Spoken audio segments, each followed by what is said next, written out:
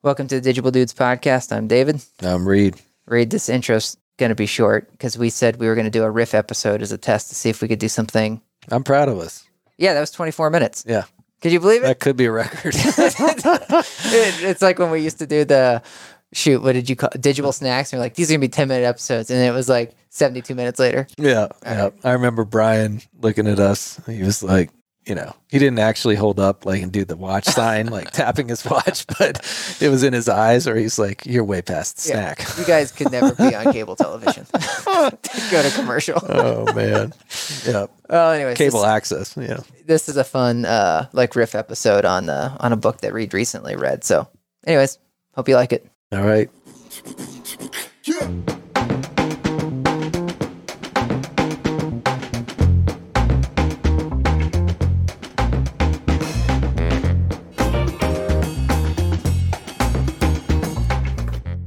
All right, Reid, we are testing a random podcast riff session.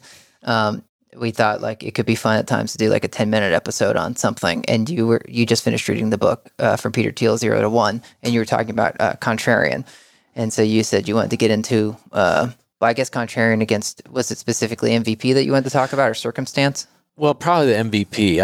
I need to think more because I feel like there was elements that he was willing to, agree to on Malcolm Gladwell's Outlier book, but then there was some parts borderline taking shots, which made me wonder what their relationship is, if they have one at all, because I think they both went to Stanford. So from that West Coast, Silicon Valley group. But I was fascinated to hear him talk about the MVP mentality that is now, kind of gospel out in Silicon Valley.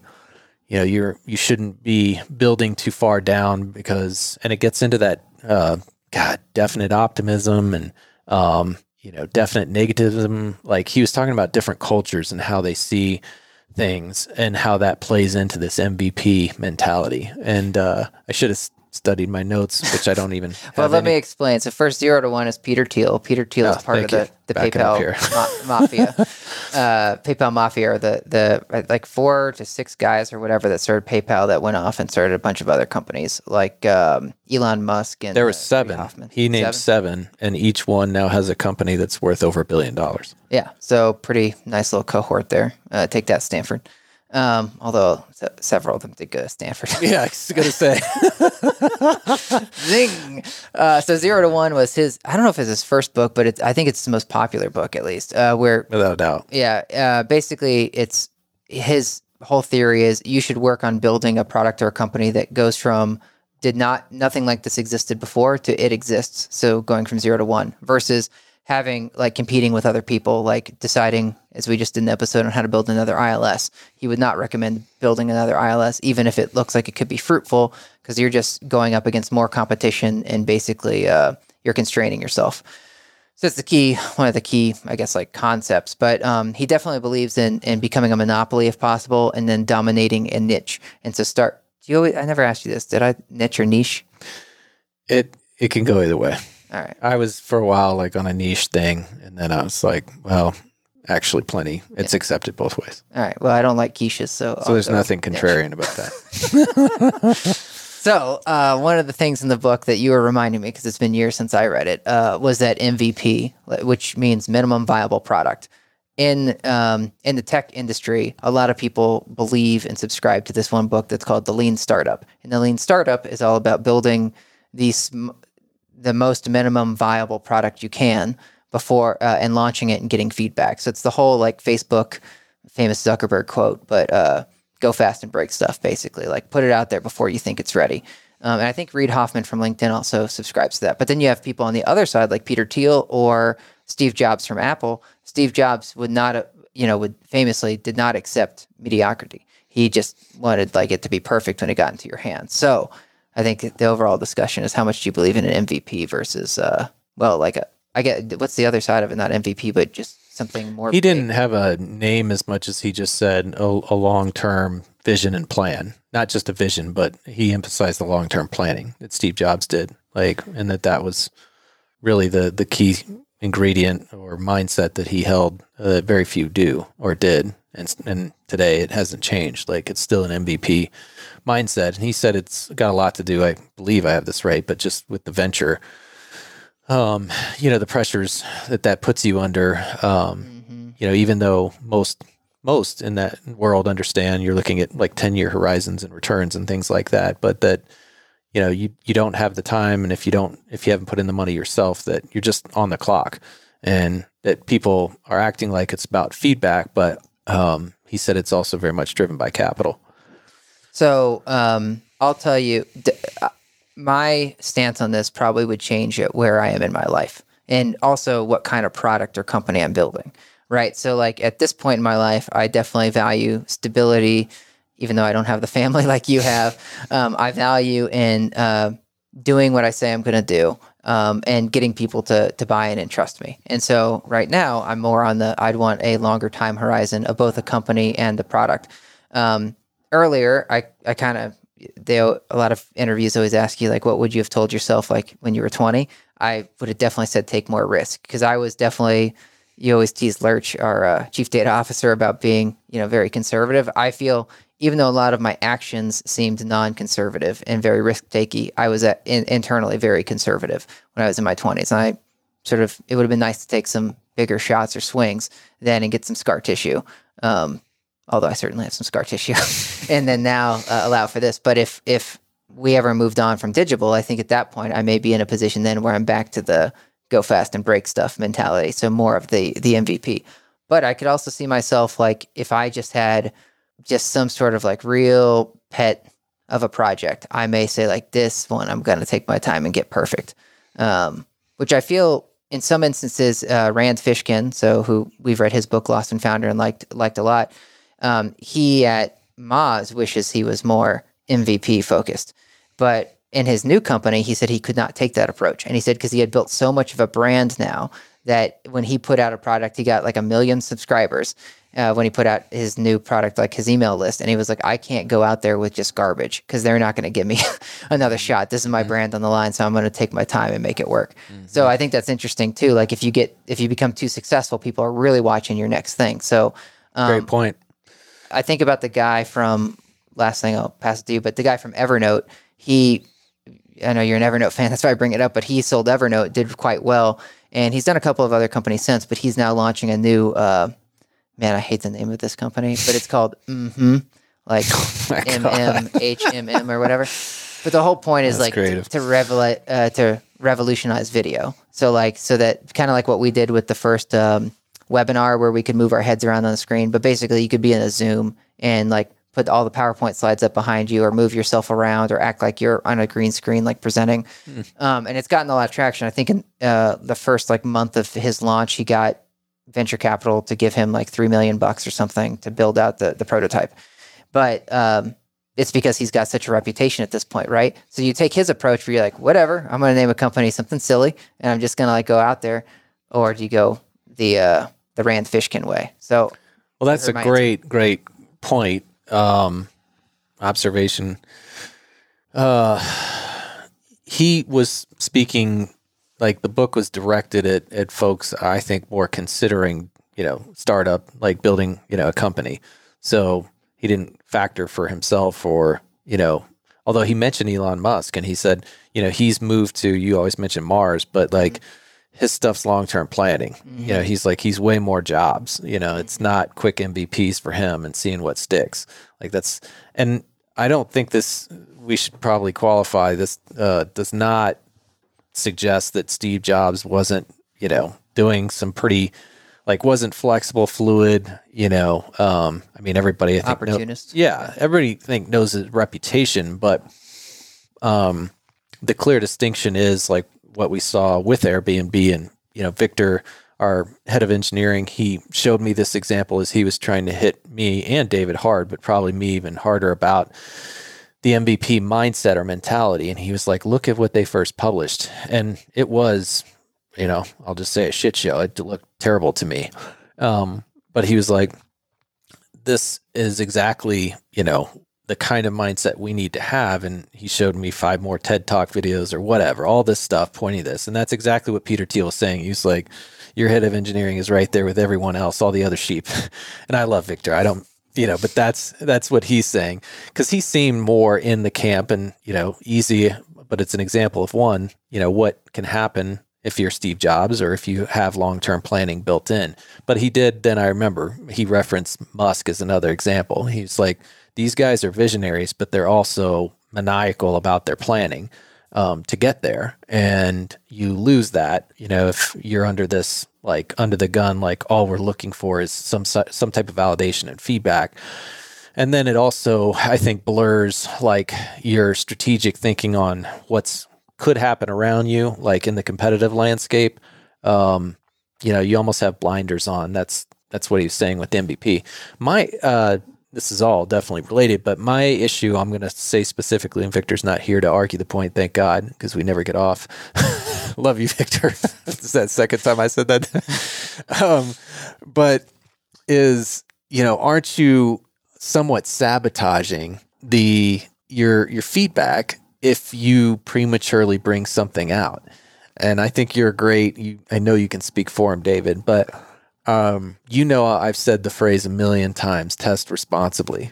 And I took it that way, maybe too much. But as we've looked at our own technology, it's like, is it better to get, and I'll be very specific here, to get out a health score, knowing that, of course we know more than anybody else, but if we feel like it's fundamentally flawed, is it still worth putting out there?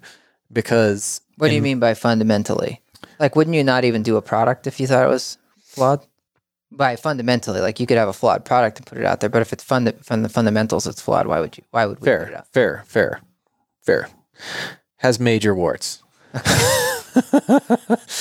but not fundamentally flawed. You're right. In concept, why even do it? So we believed enough in the concept, but if we didn't mature it well enough, and therefore it didn't produce, isn't it, again, self-serving prophecy, sabotaging the feedback if you know that it's not far enough? So then it becomes very subjective to me. When do you know that it's matured well enough to really test it? And that's where it gets hard. I just think it gets hard because Victor, frequently is like, it's ready, and we've seen this with, your other half and our department, like, account management saying, why the hell did we release that? Mm-hmm. And sometimes it's more, training related, but it's also been, that wasn't ready for prime time, Mm-hmm. The Google Analytics tag, when we first rolled that out. So, give us the other side, because I lean a little more towards the strategic long-term planning. Well, I think Musk is a really interesting example because a lot of people think Elon is kind of like crazy, but as you mentioned, he does have a long-term vision. So what seems crazy in the moment is connected. It's not just him floundering, right? And so I believe if you're trying to build a company, I think that's what you need. If you're just kind of like an engineer that's tinkering with a side project of a problem, I think you can go MVP all day long. So I think there's differences. Like when you look at the Lean Startup Handbook and with the MVP, I think a lot of times that's catering towards like the one-man engineer that's doing this at nights and weekends, and they're playing with a toy. And it's like, in that sense, like, yeah, get it out there. But if you're like going forward with a brand and trying to make a real company, I think that's when you have to have that long-term strategic vision, or the consequences don't matter to you anymore. Like me in my 20s, where I could have taken some risks and fallen down and gotten back up, or someone that's like finally like Evernote or whatever, where he's like, whatever, I just got FU money now, so I'm just gonna name something. Man, it really grates me. So that's where I think that matters.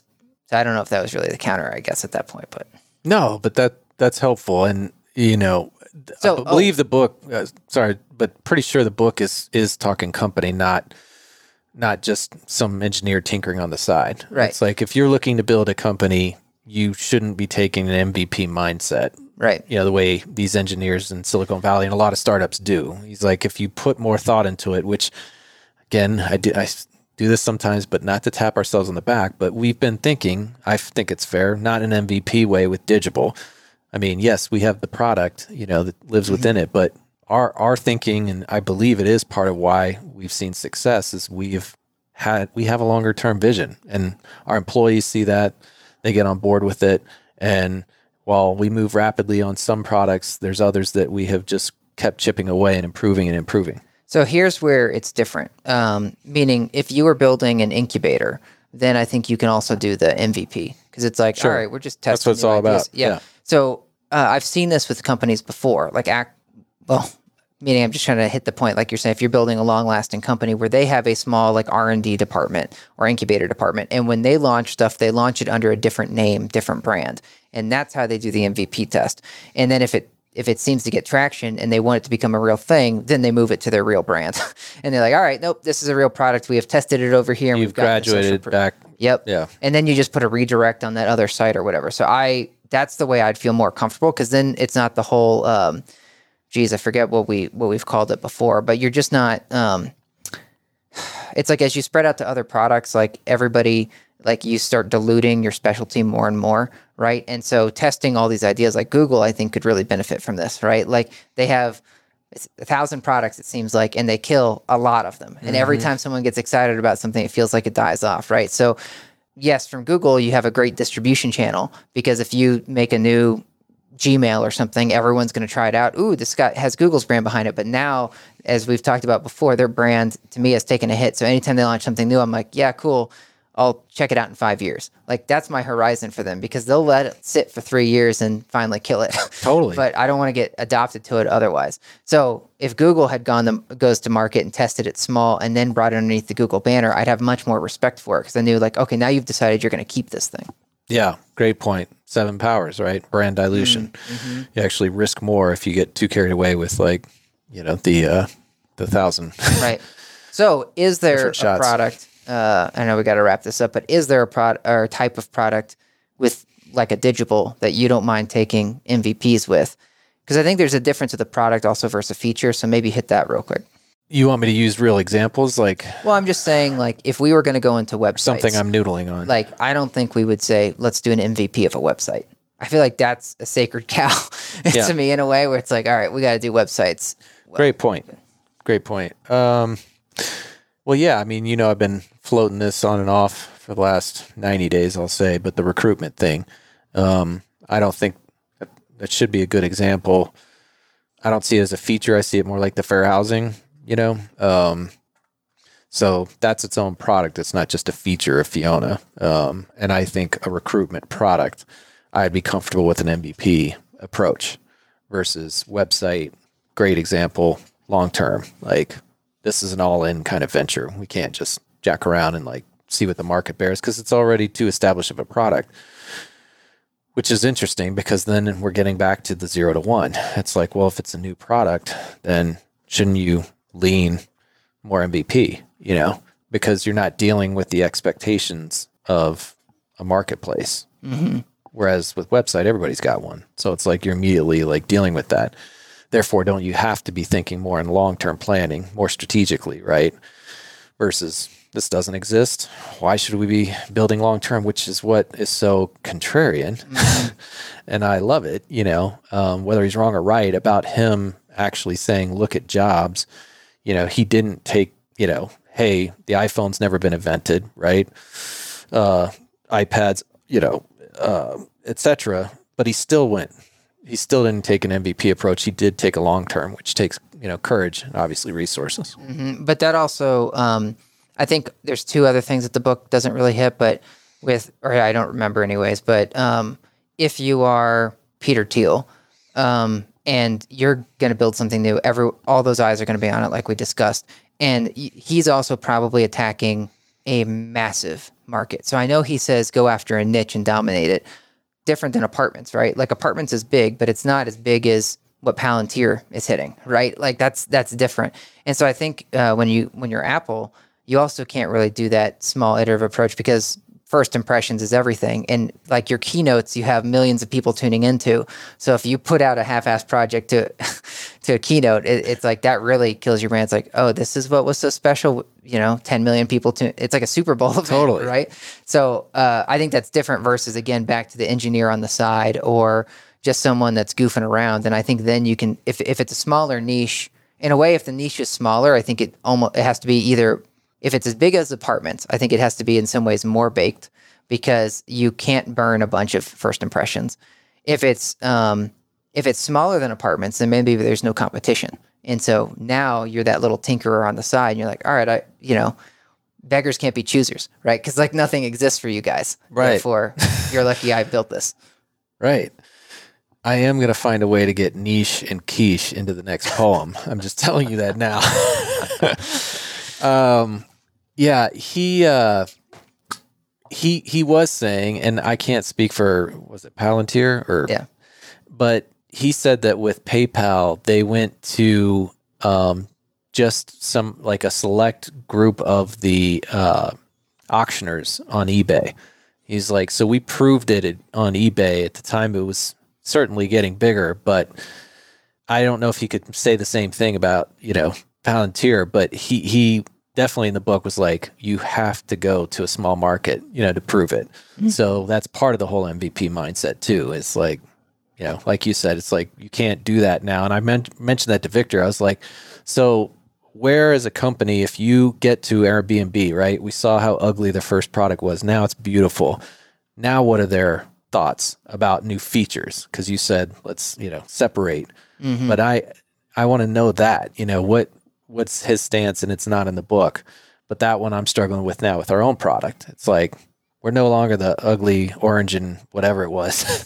It's. And remember when we first saw the first colors of Fiona is what you're talking about. It was like purple, orange, and like silvery or something. And I remember when I first saw it, I was like, it looks amazing. But it's because it was so magical that something that we whiteboarded like appeared. I was like, it looks amazing. Of course, it's way better now. But yeah. So I feel like we can't be as cavalier or, that's not how Victor would put it, but MVP mindseted when we put new stuff out there. Because it's like, there's actually people using this and there's an expectation. So yeah, back to some authority. I guess that'd be a separate conversation we should have with Victor.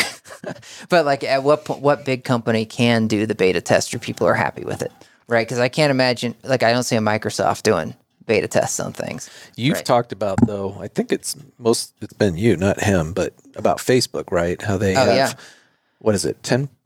They have like more than 10,000 tests running at a time. They have tests with as little as I thought it was 40,000 or something, but it was a huge number. Yeah. But they built it because they have so much from scale to do that at the beginning. And it's not with product launches. It's generally with the algorithm, like what's being featured in the algorithm. It might be with like a different like button or something, but it's not like a whole Instagram clone or something, Yeah. Okay. I didn't realize that. So it's just like how you get better engagement is what they're testing constantly. So I think there could be areas like you pick and choose like that. So like Salesforce, they do like one big release a year. They're not going to like do that on an MVP, right? Or do like change the core of their system with something like that. Have you seen The Social Dilemma? A third of it. I got really upset at how how they were over dramatizing it. That annoyed me too. So we're aligned. It was like misinformation. I was like, "Are you?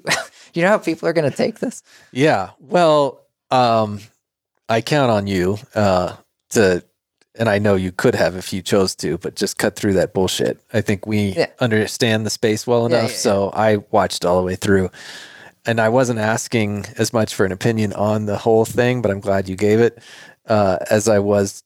And this is part of the dramatization, but did you notice the dude from Mad Men was, they brought in like one of the main actors from Mad Men to play the role of the algorithm master at Facebook. Oh, it's like, I don't remember that part, but which guy was it? The silver hair or the? No, not obviously, whatever is the main guy. And not the two main guys, Sterling and what the hell is. Okay. But the kind of sleazy guy, the young up and comer waspy partner. See, that would have just set me off more on the show. I would have been like, "Oh, you should." Yeah. Although that's good casting. Yeah, he was great. He nailed it. And it was kind of like whatchamacallit, the Pixar with the Inside Out. Oh yeah, you seen that? You have it on my list now because I didn't even know it came out. Freaking wonderful! Then, it's genius. You were just going off on it. I'll be, I think we could still be friends if you don't like that, but that would hurt. But it works that way where they have him kind of inside the brain of Facebook, jacking with everyone else's brains, though. And yeah, it was well done. Yeah. I did see like the part where they were like, it was almost like they were acting like they're interns behind the scenes that were like pushing buttons. And I was like, that's what started driving me nuts. But I should just finish it so I don't have to give the qualifier the first third. But maybe I can get through it now. Yep. All right, Reid. Well, that was fun. Let's get out of here. Yeah. Good stuff.